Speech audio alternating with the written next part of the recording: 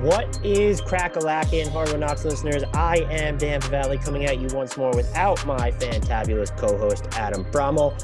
I am, however, continuously excited to keep our team look-ahead train on the roll. The New Orleans Pelicans are next up on the docket. Shamit Dua from the In the Know podcast, a fellow Blue Wire podcast, was kind enough to come on and speak with me about this team. There's lots to talk about. He's also the lead writer for Bourbon Street Shots, and he is as well a contributor to WDSU. Follow him on Twitter at Fear the Brown, spelled exactly as it sounds. He's been a great follow all offseason with a lot of the off-court drama stuff that's been going on. So highly recommend you follow him, just like I highly recommend you follow all of our guests. Before we cannonball, belly flop, dive into a bunch of Pelicans talk, please let me remind you to continue rating, reviewing, and subscribing to Hardwood Knocks wherever you get your podcasts. Downloading every episode is a huge way to help us in the charts. Also, whether you use iTunes or not, we ask that you head over to iTunes if you have access to it, search Hardwood Knocks, throw us that 5-star rating, and also write a review, even if you're criticizing us, because that helps us a ton, so long, again, as you throw us the 5-star rating. 2, if this is your first time listening to this podcast, maybe you're a Pelicans fan, maybe you stumbled upon us randomly, whatever, consider throwing us that permanent subscription. We cover the league at large in a pleasantly sub-mediocre, modestly insufferable fashion. We can be followed on Twitter at Hardwood Knocks. We're on YouTube. Go to youtube.com, search Hardwood Knocks, subscribe to our channel. We're on Instagram as well at Hardwood_Knocks. Without any further delay, let's get to some super deep, thorough New Orleans Pelicans talk with Shamit Dua from the In the Know podcast, among many other places. Shamit, thank you so much for coming back on the Hardwood Knocks podcast to talk New Orleans Pelicans with me. There is pretty much nothing going on with this team, right? They've been pretty boring, I think. Before we get started, though, in all seriousness, how are you doing? Hey, thank you for having me, and I'm doing okay. Could be better. If the Pelicans had non-interesting news, I would be better. But seeing as they're the Pelicans, there's always something up, and yeah, I'm sure we're going to dive into that very soon. I think my first question for you is: has David Griffin tried to play piano in your house at all? That'd be pretty awesome if he did, because I'm a big fan of live music entertainment, and if Griff felt the need to show off his piano skills, play a few chords here and there, maybe some Mozart, it could be good for the atmosphere. I did appreciate Zion's answer when he was asked about that, though. I'm not letting a grown man play piano in my room or whatever he said. I thought that was funny. Yeah. So the Pelicans offseason, I think they got a ton of flack from the national media in general. And I think even at least at the beginning, it seemed like fans were really angry with them. I would assume in large part because they go through the motions of clearing cap space, presumably for a Kyle Lowry or maybe a Chris Paul chase, and you don't end up with either of those two. After, looking at those moves in sum, losing Lonzo Ball, but getting Jonas Valanciunas, having Devontae Graham, looking at their additions, their subtractions, now that everything has had time to marinate, do you just have any general thoughts or impressions about the offseason that are sticking with you or that you want to get off your chest as we head into the regular season? Yeah, for sure. I mean, I think it's pretty interesting to sort of see the national perspective on the Pelicans offseason kind of flip in terms of what the reaction was when things were going down August 1, and then, what the reaction is now that things have had a chance to simmer down and we're headed into the preseason, or the regular season, and the preseason is currently going on. And so while the initial reaction, like you mentioned, was like pretty strongly negative, and now it seems like a lot of these writers and media personalities have come around on the players, come around on, I guess, Zion, ironically, and some of the fits, some of the fits that the Pelicans added this summer. So I think my initial approach was a little bit in the middle of that. It's like, okay, I think they brought in some better fits in terms of Jonas Valanciunas. I think Devontae Graham's going to fit pretty nicely with Zion and Brandon Ingram. I do question the defense of this team. I do question the guard rotation of this team in general, and so that's going to be a storyline to watch going forward into the season. But I've always thought that the ceiling of this team is going to depend on how good their two All-Stars are, and if they are if they're really good players, if Zion's supposed to be a top 10 player, then they have everything they need on the roster to make the playoffs. And if he's not a top 10 player, well, then, the question can be asked, like, okay, well, what's going to happen with this team? And likewise with Brandon Ingram, if he continues to improve at the rate he's been improving, and he solidifies himself as a top, I don't know, 20 to 30 player, and you have two of those type of guys, you shouldn't struggle to make the playoffs. You just shouldn't. And so, I think it depends more on them than it does on everything else. I was pretty in what the fuck mode as everything was unfolding for them. And when we went back and I did like our offseason grades a month or whatever ago, I think I wound up in the middle like you. And I think one of their biggest things that they did is the non-Zion minutes look like they're going to be better. And I think Devontae Graham has a chance to give them more of a traditional floor general dynamic than Lonzo Ball. I just felt like they went through a lot of motions and gymnastics and just stuff, unnecessary stuff, to make what could eventually be like a lateral move, because I don't know that they're a bona fide playoff team. It did, when you just look at like in real time, though, it was very easy to sort of overreact and be like, this is franchise malpractice, what they're doing. Yeah. I mean, look, I think part of it was that there's all these expectations built up. Oh my gosh, like they're one of the favorites for Kyle Lowry. Oh, they're in hot pursuit for Kyle Lowry. Oh, they offered Chris Paul a pretty big deal. Like those were the words coming out of all like the national reporters, right? And then at the same time, you have this polarizing figure in Lonzo Ball, who when games are going on, people make fun of him. And then, the offseason is here. All of a sudden, he's this massive piece that the Pelicans lost. And so in conjunction of not securing one of those name players and losing Lonzo, it was just sort of like, what are the Pelicans doing? They did create all this cap and they did nothing with it. And, it's not like they use it to gain picks, and because, they spent picks. They spent picks creating the cap. They spent a pick to get Devontae Graham. And so in the moment, you're absolutely, and it's funny because David Griffin was like, oh, well, this is just part of our tapestry of moves. And it's like, all right, dude, what are you actually doing here? And then, but, I think you hit on the key point here is I think this year they are more sustainable with their non-Zion minutes. And a large part of that is Jonas Valanciunas. I mean, that dude's a beast. Who's apparently, in their eyes, the way they promoted it, like this 3-point marksman all of a sudden who's going to take one or two. Floor spacer for Zion Williamson. Yeah, okay. It's probably good that they got better in the non-Zion minutes, because there's no way that he's going to be ready for the regular season, correct? With that, do we call it like a covert right foot fracture? I don't know what else we would call it. I mean, it just appeared on the radar media day. No one knew about it. It happened months ago, supposedly. And all of a sudden we're like, oh yeah, he has a return to play protocol. What does that mean? For what? And he has surgery. And now, both David Griffin and Zion went on record that day. They were like, yeah, we'll be ready for game 1. And then now we are 6 days away from the first game, and they're waiting on scans. He hasn't started running yet, and David Griffin is set to give an update sometime this week. And David Griffin updates with Zion injuries are never good. They are never good. I don't know if they're necessarily full of information or you can glean anything from them, but you just look at all of them. They're never good. I hate getting into this because I feel like I don't want to make fans of smaller market teams like I'm attacking them, but I do think the noise surrounding Zion's dissatisfaction is important, in the sense of, do you think it'll impact like what this team does over the next year plus, with the urgency with which they're trying to build out the rest of their core? Or do you think, and maybe it's in large part because a lot of this is built on the assumption that, hey, maybe he's that player to sign the qualifying offer because it's going to be so large.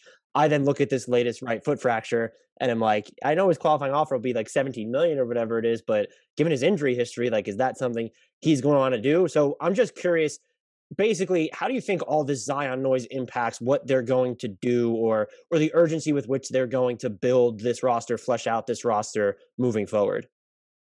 That is such a good question, and I'm not sure anyone has the right answer to that. What I suspect is going to happen is, I think you're right. I think he's going to take the money when it's presented in front of him.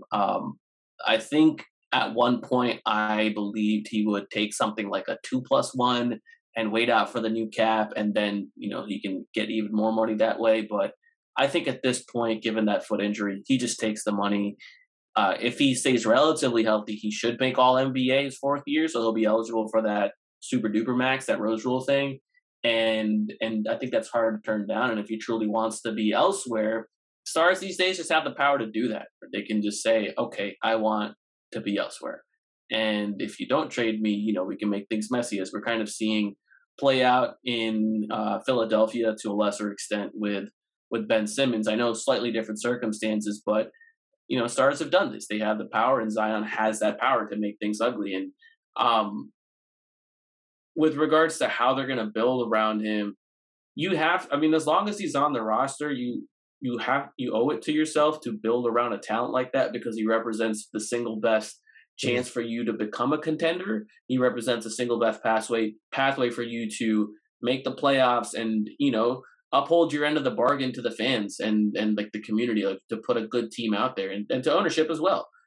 So like from a financial standpoint, from a win standpoint, or anything else, like Zion has all of this power that he can exert over the franchise, because he is that guy. He can do those things. The issue here is that he hasn't done those things yet.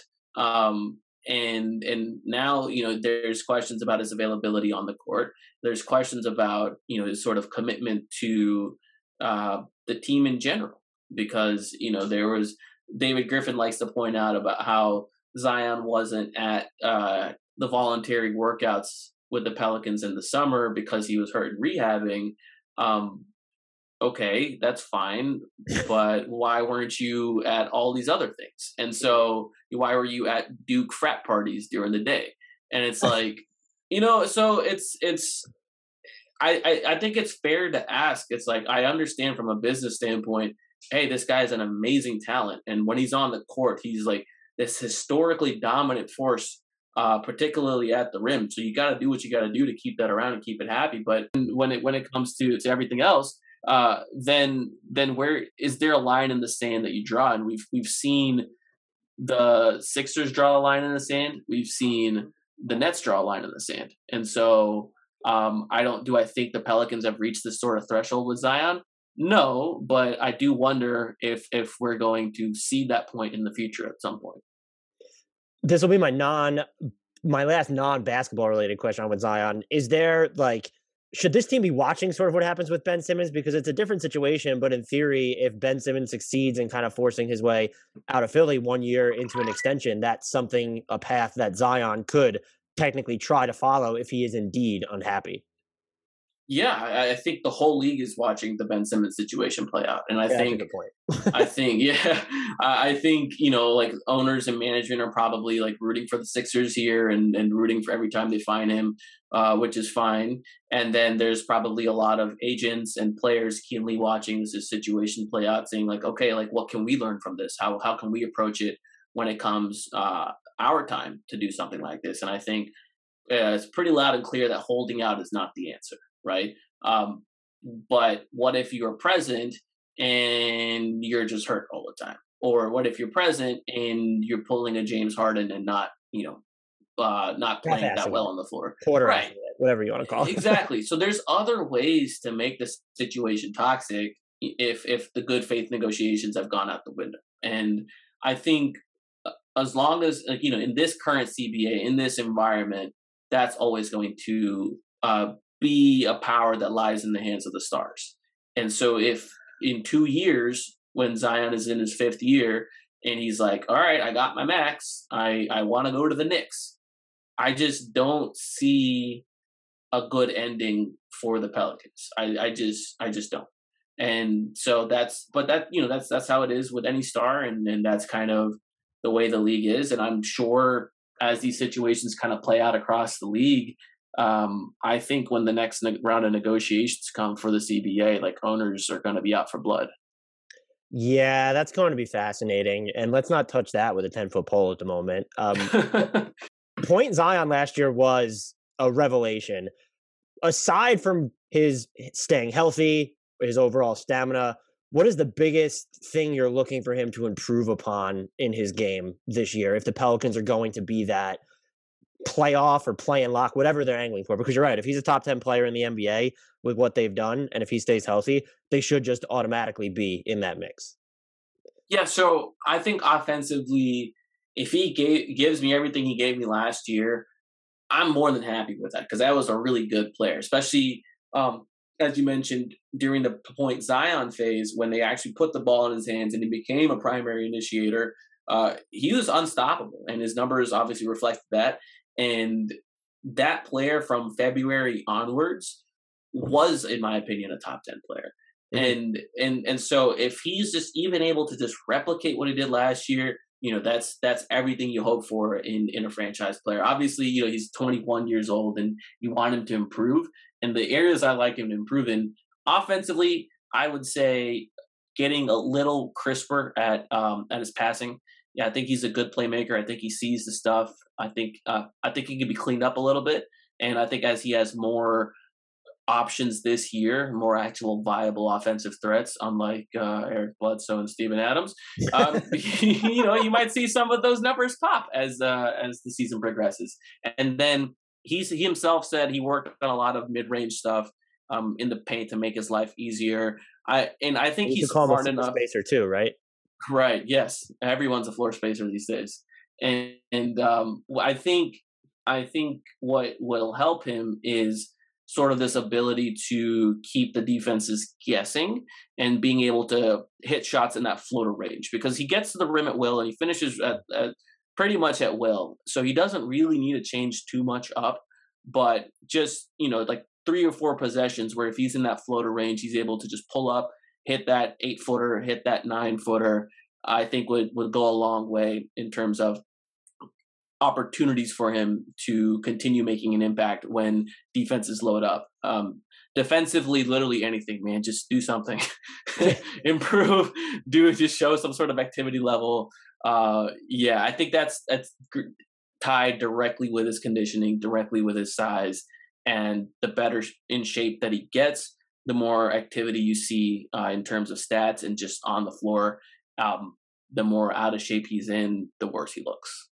Yeah, they last year, at least sort of in the first half when I was looking back, they bled corner threes with him on the court, and he actually felt fairly responsible for that when you were watching. I'm not sure if that's as you wrote about it, the Pelicans switched their defensive scheme, so I don't know if that had anything to do with like the other big playing, to the level of the screen and that making it more difficult on Zion. But if they could just get him like better off the ball, and I think they're probably going to need him to be better off the ball this year when you look at the makeup of this roster.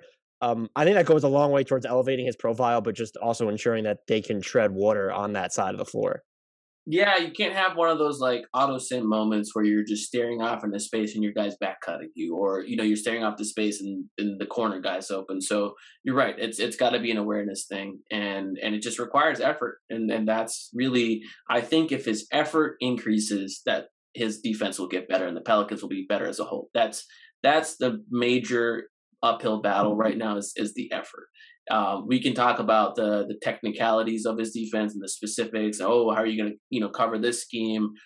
That's all fine and well. I need the guy to actually try first. I actually didn't send you this in the outline, but the idea of Point Zion when they're fully healthy, coupled with how the Pelicans have, the lineups they've run out during the preseason. How is this? And I typically don't care too much about starting fives, but like, how does this starting five do you think end up shaking out again with a healthy Zion? That's such a good question, and we've debated that amongst Pelicans fans and media for quite some time. And I don't think anyone knows. I'd be surprised if the coaching staff knows who they want. I would prefer. The front court is going to be Jonas, Zion, and Brandon Ingram. Those three are locks for me. I would love to see the rookie Trey Murphy starting just to provide more shooting and a lengthy wing. I understand coaches being hesitant to put rookies in that kind of role, but just the quality of shots that Zion generates for those kind of shooters, I think Trey Murphy would feast in that. I think we saw it with Lonzo being able to get about 7-8 shots, 7-8 threes a game. I think you can do that with Trey Murphy as well, get him a similar amount of looks, and he'll probably hit a higher percentage. And then if you really want to lean into the shooting, you start Devontae Graham there.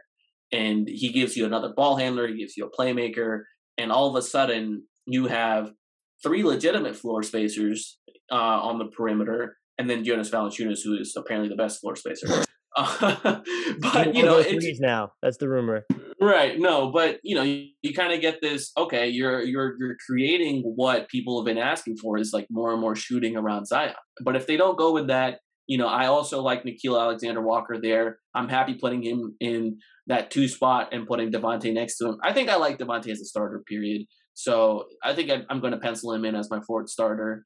And if it's not Trey, I want Nickeil in there. And again, he gives you another ball handler, a person who can move off the ball as well, who's better at catch and shoot threes than he is at off the dribble, although he does have some pretty bold shot selection when he's not or when he is the primary option on the floor. So that's another reason why I like to tie him with the starters, so he plays a little bit more within himself. But and then again, he gives you this, all 5 players in the lineup can do something credible offensively, and it leaves the defenses very few places to hide people. How do you like the Valanciunas fit with Zion, or how do you anticipate them using those two together? And then what do you think do you think they're going to heavily stagger his minutes against Zion's, where you're going to see him as sort of a staple whenever Zion is sitting? To answer your second question, yes, I do think that they will stagger a lot of those minutes, because just to maintain that interior presence and rebounding and just scoring ability. But I don't mind the fit at all. I think Zion, when you look at his numbers with Steven Adams on the floor, they were really good. He was just a really good player. Like Steven Adams and Eric Bledsoe didn't impact Zion. They impacted everyone else. They impacted Brandon Ingram. They impacted Nickeil. They impacted, Lonzo, Eric Bledsoe. So it's not that the spacing issues were ever really for Zion, in my opinion. I mean, and look, his life does get easier when you add more shooters around, and no doubt about that. And I think Jonas being an offensive threat and being able to sort of carve out space with his size, and if you put him in a dunker spot, you have to put someone out there, otherwise he's going to kill you on the offensive glass. You can dump him the ball at the elbow, and either he'll take a floater range shot, or you can take a one dribble move and get a shot up. So he's a pretty versatile offensive player, much more so than Steven Adams, and he's about an equivalent offensive rebounder. And the thing is, if he's getting the offensive rebound, he's going up with it, he's going to score, whereas Steven Adams is probably going to pass the ball out. So I think Jonas is going to be fine, and I'm excited to see what he does for Brandon Ingram's game when Zion's not on the floor, and those two kind of figure out a 2-man pairing. So all in all, the spacing centers I think are nice to have, obviously, but with Zion, no one's going to respect that spacer out there unless they're probably like Towns. Right? Unless, because people are like, okay, we'll get Miles Turner. He blocks shots and he spaces the floor. No one's going to defend Miles Turner when Zion's on the floor. That's just not going to happen. And so, well, if they're not going to do that, well, let me just get the guy that also is like a really good scorer, a really good rebounder, and can just carry units in bursts. We saw that in Memphis when Ja was out for a portion of the year, or when Jaren Jackson was out. Jonas was their guy, and he was just kind of the fulcrum. And so having that's going to be a really big asset for the Pelicans. You already mentioned Nickeil Alexander-Walker, whose shot selection or decision-making implies the utmost confidence, which in turn makes him aspirational to me. What do you envision for him this season? Like he could be a starter, but how prominent of a role do you think he's going to play? And what's like just the biggest thing you're looking for from him heading into year 3? I envision big things for him. There was a lot of buzz, positive buzz regarding him in training camp, in informal workouts before training camp, and how he has this amazing bag and just looks great. And he really does. There are like some flashes, and he does these moves. And you're like, oh my God, this guy's like a superstar. And then he does these things, and you're like, bro, you could have just taken that open shot or open pass. Why are you trying to do a lefty behind the back? You know what I mean? So it's. I think he makes the game more difficult for himself. And when he learns not to do that, he's really going to pop. And when he learns to do the simple stuff, and he gets good at the simple stuff, because I think he's already pretty good at the difficult stuff. And so with regards to what I expect for him this year, he actually really started popping when he gained the starting lineup spot when Lonzo got hurt last year. He averaged around like 18, 19 points a game on high volume 3-point shooting. And he's a much better catch and shoot player than I think people expect. And so if he's in the starting lineup, I can easily see him being in this conversation for most improved player, because I think he's going to get the offensive reps. I think he's going to get the shots up. And again, when Zion and Bi and even Jonas attract so much attention, he's going to get the looks, and they're probably going to do a lot of stagger minutes where he does get a lot of on ball time. And so when Zion and Bi are maybe off the floor, maybe you're running a unit with him and Jonas, and those are your two guys. So I'm excited for him. And defensively, the guy competes. I think he's one of the better deflection generators in the league. He's usually like very high in deflections per game or per 36. This just has the knack for getting in these playing lanes. I think he can be a little bit better at the point of attack when he's trying to get over screens and whatnot. But he there's a defensive accountability. When he gets beat, he takes it personal. So I think, again, when I talked about effort with regards to Zion, Nickeil brings it. And so I'm excited to see what he does this season. He is electrifying to watch, even when the play doesn't necessarily end well. And it feels like I guess his takeoff points around the basket can be a little bit weird, but if he starts finishing more consistently around the basket, he becomes like an every level scorer who can also play off the ball, which is just super dangerous when you're looking at the cosmetic makeup of the rest of this team. Yeah, I mean, he has all the tools, no doubt, and he's ambidextrous in the sense that he doesn't have a preference in when it comes to which side he wants to finish with. And there was like certain games, like he got sent down to the G League his like rookie year, and he was like taking threes with his left hand. It was kind of weird. But again, one of those examples, it's like, just why don't you just get good at the simple stuff before doing this? But he's a very confident guy, and I think this is a year where he's going to start putting more of it together on a consistent basis, and that's always the blueprint there. It's like, okay, you have all these tools. You can shine really bright in many different areas. He can make some really creative live dribble passes. He can he can make some filthy step backs, or he can come off of a screen sprinting full speed and fire, catch, and shoot. So he has all the tools. Just putting it together and doing it consistently is what's going to be key for him.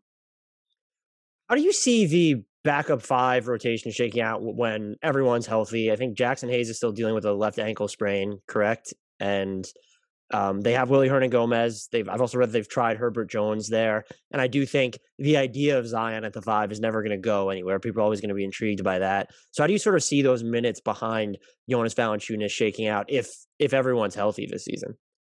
Yeah, so the update with Jackson today was that he's going to be ready for the season opener. So if he's healthy, he's the favorite to kind of win those minutes for multiple reasons. One, he was the 8th pick, and so they're gonna see what they got out of him, or what they have in him, and invest in him as a player. And they're really high on him internally. They look at him as a versatile big who can shoot, who can roll, who can defend in space, out on the perimeter, at the rim. They really and truly kind of view him as like basketball Play-Doh, and they can mold him into whatever they want him to be. And so there was a lot of hype regarding him in the preseason before he got hurt, that this guy was just nailing threes from all over the court and in training camp. And unfortunately, we got to see him for like 8 minutes before he rolled an ankle, and that was that. So if the reality of Jackson Hayes is anything near the hype, yeah, he's going to get all those minutes. And if he continues to, or if he makes threes at an adequate rate, we might even see units where he finishes the game at 5 because of the versatility he provides on defense, just a different look as a vertical rim protector and a switchy big. He can legitimately step out on the perimeter. But, if it's more of the same Jackson where he has issues with knowing where to be or gets in foul trouble, then it gets a little bit dicey in the backup 5 spot, because Willy Hernangomez, who I think is a pretty solid energy guy, is just not someone you want to rely on for more than bursts. He's a really good rebounder. Just offensively, man, just has no hands. And so like just getting pocket passes in there is a little bit difficult, but he's one of those guys where if it's like a late, like late February game on a Tuesday when they're on the road, you're like, okay, we need someone to bring in energy. Like that's your guy, consummate teammate. Someone that can like really push a guy like Jackson Hayes just to keep him on track and keep him working. So that's Willy Hernangomez. You talked about Herbert Jones at the 5. I love that look. He's a rookie, so I don't expect him to get all that many minutes, especially with that kind of responsibility. But I really do hope that they continue to invest in him and continue to give him the opportunities to succeed at that position, because if they can, that gives the Pelicans a versatile look, which every team kind of needs. You want to be able to play big, you want to be able to play small if you need to, and do what you can. And I think when you talk about Zion at the 5, really, it's not Zion at the 5; it's guys like Herbert with him. And so you have to like load up on big wings, and they take on those kind of defensive responsibilities. I think no matter what with Zion, he's always going to be on the weakest offensive player on the court. And so, if you're playing 5 out with him, he won't be the 5. He'll probably be the 1, in fact, or whatever. He'll just be the Zion. You just call it the Zion position, and then you can have a bunch of wings next to him. And I really like that the Pelicans now have some options to do that with. So they have Trey Murphy, obviously, as the rookie. It's like 6'9", 7 foot plus wingspan. Who can do those things? Herbert Jones, we talked about. Najee Marshall. They brought back Josh Hart. They have Satoransky, who's 6'7". N'Keal 6'6". Brandon Ingram obviously is there, and so you just want to continue bringing in those kind of forwards, those combo forwards who can rebound the ball and do the dirty work, so Zion doesn't have to, and all he has to do is just take advantage of the spacing that look provides and just dominate. Do you think that, I guess I never viewed Najee Marshall or Trey Murphy in those terms where they could like handle the biggest players on the court if they're going to play next to Zion, who would technically be classified as the 5, but not the 5? Or are either of them capable of doing that if Herb Jones isn't on the floor? That's a good question. I think in the future, I definitely see Trey Murphy being able to do that. I think in a pinch, they put Najee on some bigger players, and he's been okay. There was a moment where they put Najee on LeBron last year, at the end of the year, and Najee did about as well as you could expect for a rookie at the time. And so, if there's people bigger than LeBron that he's guarding, I don't know, he's probably going to struggle. You can't put him on Jokic, right? You can't put him on Embiid. You can't put him on Towns. That's for sure. Can you put him on a Miles Turner? I think so. Can you put him on a Markieff Morris? I think so. So it just has to depend. It depends on the matchup, I'd say. You could probably put him on Kristaps Porzingis if that's the 5 there. Yeah, Kristaps Porzingis isn't like a very aggressive physical 5. So yeah, right. It does seem like, you want Trey Murphy to be considered as a starter. It does seem like he's going to have a huge role right away. Is there anything, I think we all know, or most of us know, the outline of, he was billed as a 3-and-D prospect coming in. It seems like he can fill that role immediately, but is there anything that's impressed you or surprised you specifically about his game and fit on the Pelicans so far? And I'll add this. That was part of the reason I think my view of their offseason softened, is because when I was watching the draft, I was like, okay, there's no way that Trey Murphy's getting past Indiana. All right, he's not getting past Golden State. He's not getting past Washington. Oh, it makes so much sense for OKC just to take someone like that. And then no one, and then of course OKC trades that pick. No one does. And so the fact that they traded back and were still able to pick up Trey Murphy III, who just seems like he's going to be a very, very high impact NBA player, even if he never necessarily reaches his peak, that ends up being a huge boon for them long term. Yeah, look, I think what's really popped with Trey, but outside of his shooting, I think it's just his size, man. He affects so many shots, and his ability to just guard up and down the floor. The Pelicans have not been shy about putting him on tough assignments. They put him on Anthony Edwards the first game. They put him on Zach LaVine and DeMar DeRozan. They just, they're testing it. And obviously preseason's one thing and the regular season is another, but that's kind of the blueprint where you're like, man, if this guy can really guard up and down, you have something there. And that's the kind of player every team searches for. You look at how well Mikal Bridges did last year, and you're like, holy crap, OG Anunoby, Nick Nurse has him guard 1 through 5. And so if Trey Murphy can become anything like those players, the Pelicans have a real gem. And I think offensively, he's a very underrated ball mover. The ball does not stick with him. His decision tree of whether to shoot, dribble, or pass is very good and very quick. So it's one of those things where I think rookies come in and are a little bit overwhelmed with the speed of the game and what to do and make decisions. Trey looks comfortable, and he knows if he's getting it, either he's hoisting it, or if he has an opportunity to put it on the floor, he will. If not, he's moving it along. And the other thing is I think he's an underrated cutter. He just knows how to be in the right place at the right time, and because he's such a big dude, he's an underrated vertical threat a little bit. So I'm interested to see if they use him as a screen and roller in any sets. I mean, I don't think they would, but in situations where you're running like a 5-wing lineup or something like that, I think you absolutely could. And there's already been moments where he's cut weak side. He's done a backdoor cut, and people have found him. He's athletic and he's big. So there's a lot of creative things that the Pelicans can do with him. I love weirdness, and so if they're going to use Trey Murphy as a screener, I'm all the way. I'm into that. This roster is built in such a way where if speaking with you, it sounds like Devontae Graham and Nickeil Alexander-Walker are going to be guaranteed minutes in the backcourt.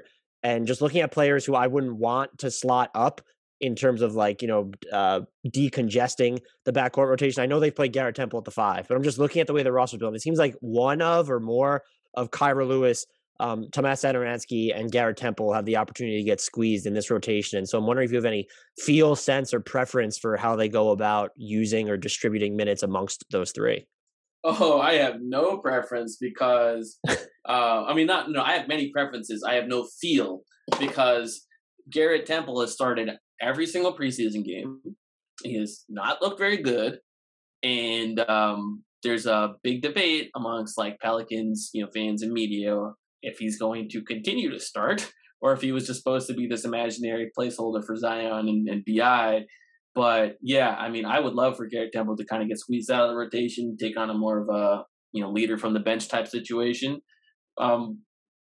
I don't know if Willie Green agrees with that or not. I don't know. It's tough to get a read on that. I think there's better wing talent with Josh Hart, with Satoransky, with even Herbert Jones, that I would like to see get minutes. But, young coaches probably like to rely on vets, so I wouldn't be surprised if he's getting minutes. Just please don't start him. Please don't start him. But if I had to pick in terms of who gets squeezed out of the guard rotation, I think it's Kira. Willie said he'd like to lean 10 deep when it comes to his rotation. So let's say the starters are Devontae. I'm assuming with a healthy Zion, right? So let's say the starters are Devontae, Nickeil, Ingram, Zion, Jonas. That's 5. I think the bench is going to be Satoransky, Hart, Najee, Trey, and Jackson. That's 10. And so, that's your 10 deep. And depending on the matchup, you're probably going to get Temple in there because Zion's hurt, so you probably get more minutes. Or maybe they like a matchup for Kira better than they like for Satoransky, so he gets minutes. And, maybe there's a time where the bigs are in foul trouble and Billy Hernangomez is getting in. But I think those 10 that I mentioned are probably going to be the rotation. Does having Naw and Devontae Graham plus being saddled with, but I'll say semi-immediate expectations, if not outright immediate expectations, does that sort of squeeze Kira Lewis Jr. long-term here at all? Does it make it tougher to discern his future, how much of an opportunity he's even going to get to develop with this team?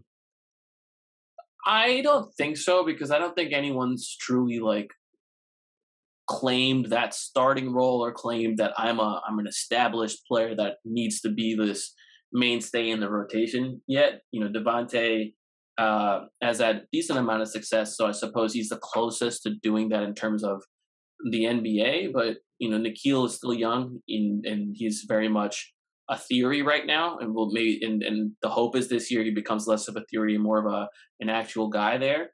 But yeah, I don't think there's any long term squeezing of Kira going on. But also I don't think Kira is necessarily shown anything yet that hey, I also deserve to take all those minutes. I think he needs minutes because he's young, and I'd like him to continue to get the opportunity. But it's not he's stood out in some sort of man, this guy's got star equity right now, which is fine because he's really, really young and he has a lot to do in terms of developing his body. I think he's a small framed guard, and I think once all that comes together, what's going to define him is his shot coming together.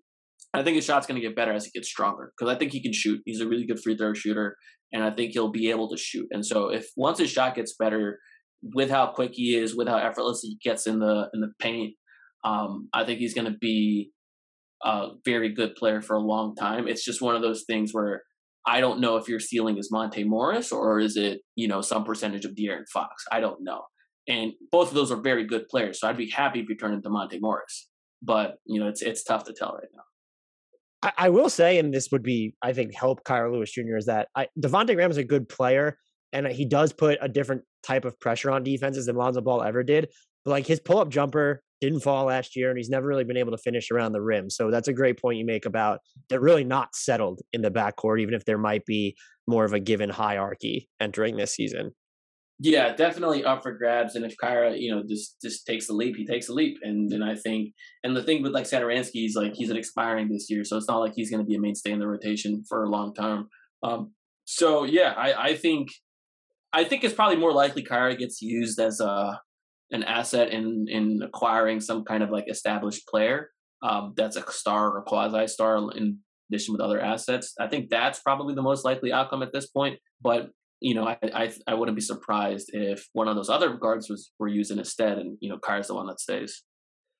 It does sound like one of my questions was, do you think Najee Marshall is going to be part of the every night crew? And it does sound like you have him in your 10-man rotation. So is that your actual expectation? And why is he so valuable to this team? Who I will say, just watching him is like, I don't know, he can throw like there's simple passes, but it's like he's smart about moving the ball, and then he's smart about moving away from the ball and finding seams and like set defenses when he doesn't have the ball. It's just, he seems like a really good player. And I don't know that maybe I'm just not following Pelicans coverage enough. I haven't heard enough about him, like, and how important he is long-term to this team. Yeah. I mean, if Zion was healthy, Najee might even have started. In fact, he might still start. I think he still might be a starter in place of Zion. What Najee provides is this like low usage defensive wing that they can put on the opposing best player, which is something the Pelicans have lacked for a very long time, just that kind of size. And last year they put him on literally everyone from Steph Curry to LeBron. And he was fine taking on that assignment. And that's just something that every team needs. And obviously the swing skill for him is his ability to knock down catch and shoot jumpers to make him like a long-term viable option in the starting lineup. But Zion and Brandon Ingram are so good offensively, and then with Jonas and Devontae, that the offensive rating for that group is probably going to be fine. You can get away with it, and if he brings balance to the defensive end. He's a pretty underrated playmaker. He's really good at sort of like connecting the pieces, but also creating on his own because he gets to the paint, he gets to the rim, he lives at the free throw line, and he's a really good rebounder. In fact, a lot of people thought that Josh Hart wouldn't come back because of Najee's emergence, and he kind of plays a similar role, but just is better with the ball in his hands. And so I think Najee's definitely going to be a mainstay in the Pelicans rotation, regardless of if Zion's healthy or not.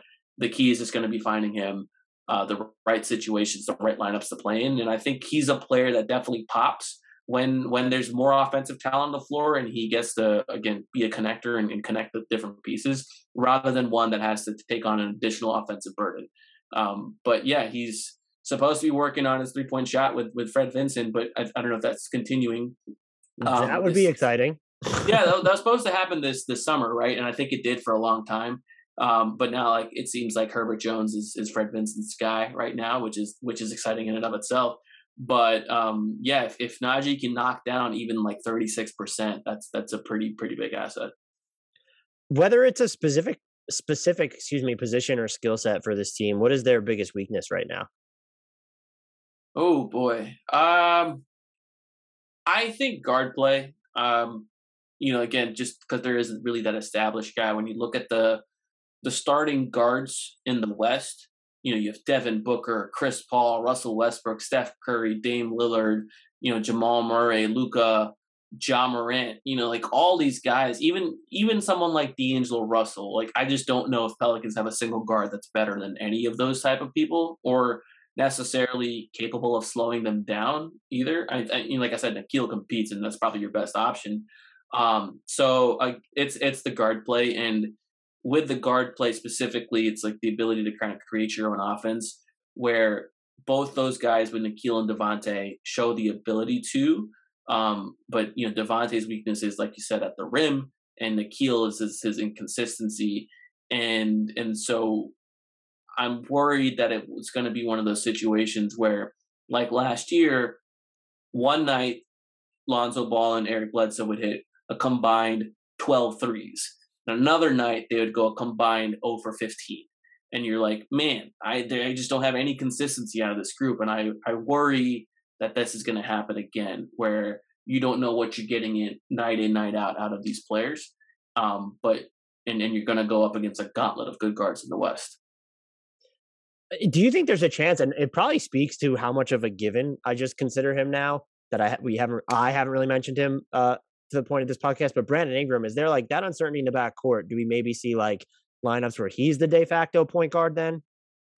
Oh yeah, I mean, I think he's going to spend a lot of time initiating the offense. So whether or not that results in him kind of being a floor general or not, I don't know. He's probably going to create a lot of shots for himself, but definitely he's going to spend a lot of time on the ball. And frankly, I think he's one of these. I think he's a better ceiling raiser than he is a floor raiser, which is why I think his fit with Zion's actually pretty good, because Zion is a good floor raiser and a ceiling raiser. But Brandon can be the guy as a tip of a spear, so to speak, where you can get 25 points from him on good efficiency, and every team kind of needs that level of scoring, and it's really reliable.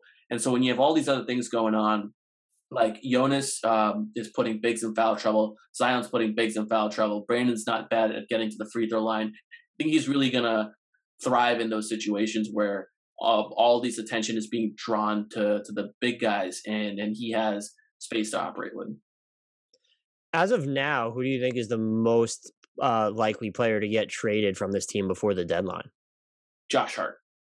Yeah, his contract just feels like it's screaming built to be traded. Yeah, him and Satoransky both are like functional expiring. I mean, Satoransky isn't expiring, and Josh Hart is expiring that you can re-roll twice, and, which is like really fun. But yeah, I mean, those two can combine to bring back some pretty nice salary for the Pelicans, and the Pelicans also have a $17 million trade exception that they can use, which is something to watch. And yeah, I think those two are guys that you can trade without losing much in terms of the rotation, right? So with Satoransky, like, you can plug in Kyrie, you'd be okay. You can give more minutes to Nikhil. You're going to have Zion on the ball. And likewise with Josh Hart, you already have Garrett Temple and Najee and all these other players at that position. So I think those two are the people. As a loyal listener to the In the Know podcast, I know that you and Mason fall on the spectrum of like Josh Hart is like better as an idea and just overrated in actuality. Were you still surprised that his restricted free agency shook out the way it did, like one guaranteed year, or is it just the Pelicans were so convincing to the rest of the league that they were going to match whatever came his way? They always held that leverage. I was flabbergasted that he only ended up with one guaranteed year. I was, before his restricted free agency shook out the way it did, I was saying that he's not going to have much of a market. I don't think his skill set's that valued on the market.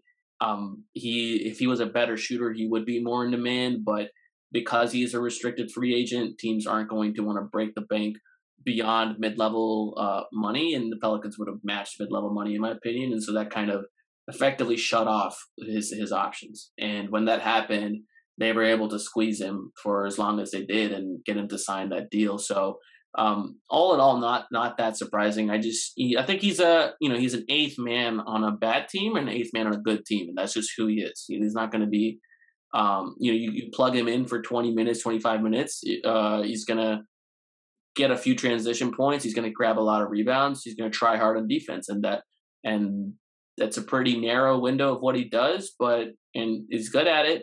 But he doesn't deviate much from that. So I'm not surprised he didn't get much more money. Okay. He definitely is all first team, shoots worse from three than people talk about him and his shooting. He's just one of those players where everyone mentions him like this 3-and-D, but then you look at his 3-point splits and it's like, yeah, he's like not really even a league average shooter at this point. And what's worse beyond that is he passes up shots constantly. It's this like pump fake and then one step into the lane and driving without a plan. And so, I thought, he was doing that a lot last year because it was a contract year and he wanted his percentages to stay high, but he's doing it again in the preseason. So I think that's just who he is. He's just not a confident 3-point shooter who wants to let it fly. And that's part of why I'm excited about Trey Murphy in those situations with Zion, because I know he's not passing up a shot. I know Devontae Grant's not passing up that shot. So just let him fly. This or should be matchup dependent, but what do you think should be their overall most used or go to crunch time lineup this season? Is it just their projected starting five, which is probably a bad question because their projected starting five is all over the damn place. Yeah, I think it should be matchup dependent, to be honest. I would like Jonas in there. I just think he's a matchup problem for the opponent team. But I understand just when teams space things out, you have to adjust accordingly. And so if and when they do that, if Jackson is as good as they say he's been, then you put Jackson out there, get a different look on defense. If not, lean into the wing stuff, man. Put some wings out there. Put Trey out there. Put Herb out there. Put whoever. I want to get weird. I'm all about getting creative, and so I think I'm a believer in you have to force your opponent to match up with you as well. And when Zion's on the floor, that's a problem no matter what, because there's very few matchups for Zion. And so I think it's got to be what's going on that night and who the opponent is, because I can't imagine getting married to one specific thing the way that Stan Van Gundy did last year. Well, hey, thank you for the natural segue. What is a weird, off the beat, unconventional lineup that you're really hoping they try out just to see what happens this year? I would go the all 6-7 lineup. So my point guard would be Zion. My shooting guard would be Brandon Ingram. The small forward would be Trey Murphy. The power forward would be Najee Marshall, and the center would be Herb Jones.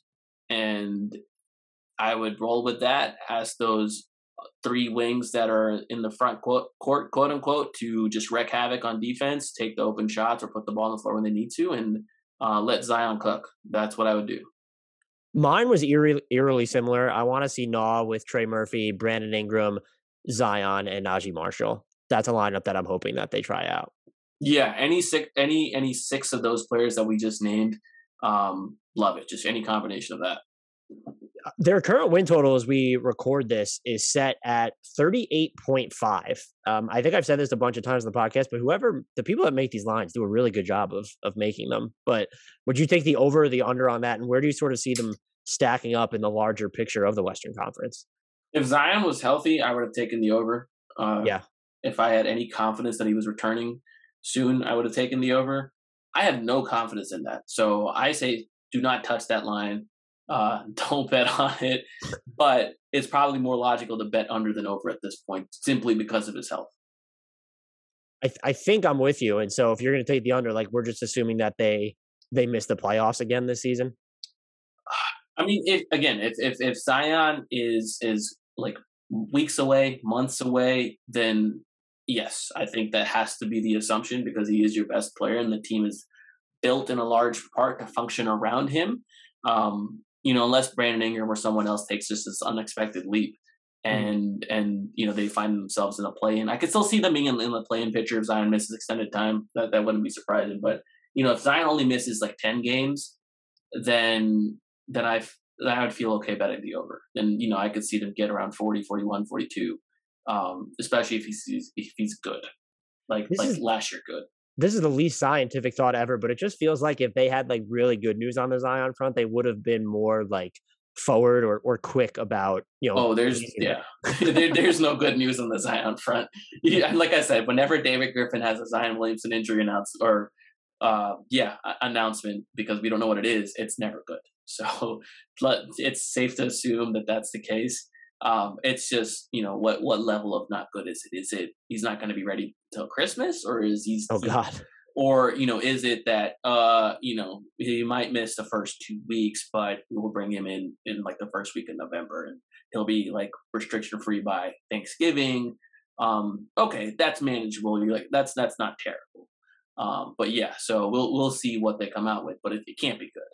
Yeah, and as we record this, I don't even think he's been cleared for running, or they at least haven't said he's been cleared for running. And so that's correct. Willie Green mentioned today that they were waiting on the results for the scans, which were presumably done today as well, because if they were done any other day and they're waiting for them, that just seems like a convenient cover for things they don't want to tell us. Yeah, I mean, look, the scans don't take that long to Didn't they mention this like 2 weeks ago? That was like the scans were coming or something? Or No, so they mentioned, so 2 weeks ago, they mentioned that he was going to get them at some point in the future. And then at the last preseason game in Utah, Willie mentioned he had not yet gotten them and he'd get them at this week at some point.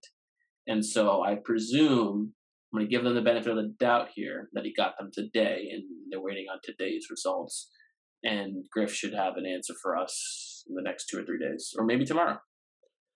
Is there anything or anyone about this team I didn't ask you about that you think needs to be discussed? We haven't talked about Willie Green. Yeah, you would think I would ask about their new head coach and how he's going to change the way that they play, but I'm not that thorough apparently. So what are your thoughts on him so far? Yeah, look, he's a very even-keeled individual who recognizes the weight of his own words. Completely different vibe than Stan Van Gundy. He recognizes the impact that his words about players can have on them, whereas Stan Van Gundy is happily willing to say, you guys acted like high school kids, or like high school kids could have done this, or whatever he said that game. Willie's not that guy. He's been in the league for over a dozen years as a player, and then more as a coach who's won at the highest level in Golden State. He's seen it all. And so I think the players really respond to that, especially after what they went through last year, and it shows in their conversations with the media. That they really respect his perspective. Schematically, it's a complete change offensively. He wants to run, he wants to pass, he wants to move the ball, he wants to play a free-flowing style. Stan was rigid. You gotta play at a snail's pace, and bring the ball up the floor slowly. And you can't do this, you gotta do that. Where Willie's like all about empowering players. So I think the players really respond to that. Whether that translates into results, TBD, but it's good. It's good that the players like him, and the vibe is way different than what it was with Stan. Defensively, they're going to do more of a traditional drop coverage to start the year off. Willie does say he wants to work his way into switching 1 through 5 once they get there, especially with the pieces they have. But they want to get good at this drop first. And frankly, when the Pelicans switched to drop defense from the ridiculous pack the paint stuff that they were going on with last year, the last 36 games, actually since the date that they switched to drop and they finished the season, it was like more than 36 games actually. They were the 7th best defense in the league. And I don't anticipate them to be a top 10 defense this year. I would absolutely not be surprised if they were close to 15, closer to average. Like let's say they were like 17, 18, 19. That would not be a surprise to me, especially if Zion is missing times, because that's a negative defender not on the floor.